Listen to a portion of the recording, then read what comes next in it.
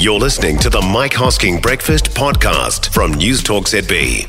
So not surprisingly, there's been no change in child poverty rates since last year. The stats showed 12% of Kiwi kids lived in low-income homes that had less than 50% of the median equivalised disposable income before deducting household costs. 1 in 10 were living in material hardship, lacking access to the basic items. Children's Commissioner Judge Frances Eivers is with us. Very good morning to you.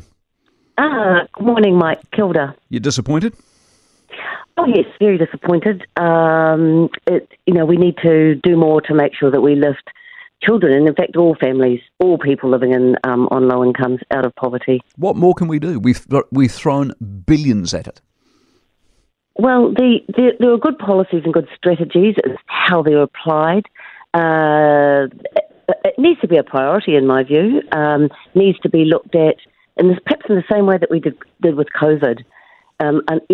One really stark statistic that comes out of this report is that 32.2, so let's say 33%, a third of families across this nation are living in households where they perceive their income as not enough or only just enough.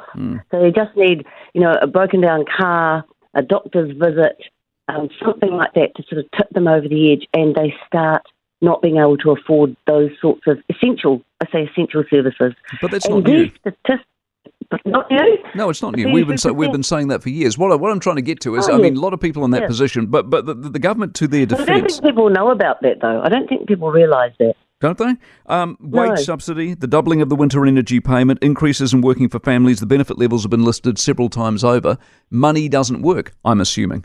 Because if it did, it would have. Well, it needs to be prioritised. So these statistics, you might be aware, don't even include those living in emergency housing, and that's terrible. And almost 3,500 children are living in emergency housing right now. Yeah. And I think every New Zealander out there would be appalled at that statistic. We are. So what I would like to see being done is prioritising this issue. But what does it, Frances, what does that mean? What does prioritising mean? When you throw billions at something, they've made it their nuclear moment. Jacinda Ardern prioritised it. She said this was her calling. This is what they've done for 6 years.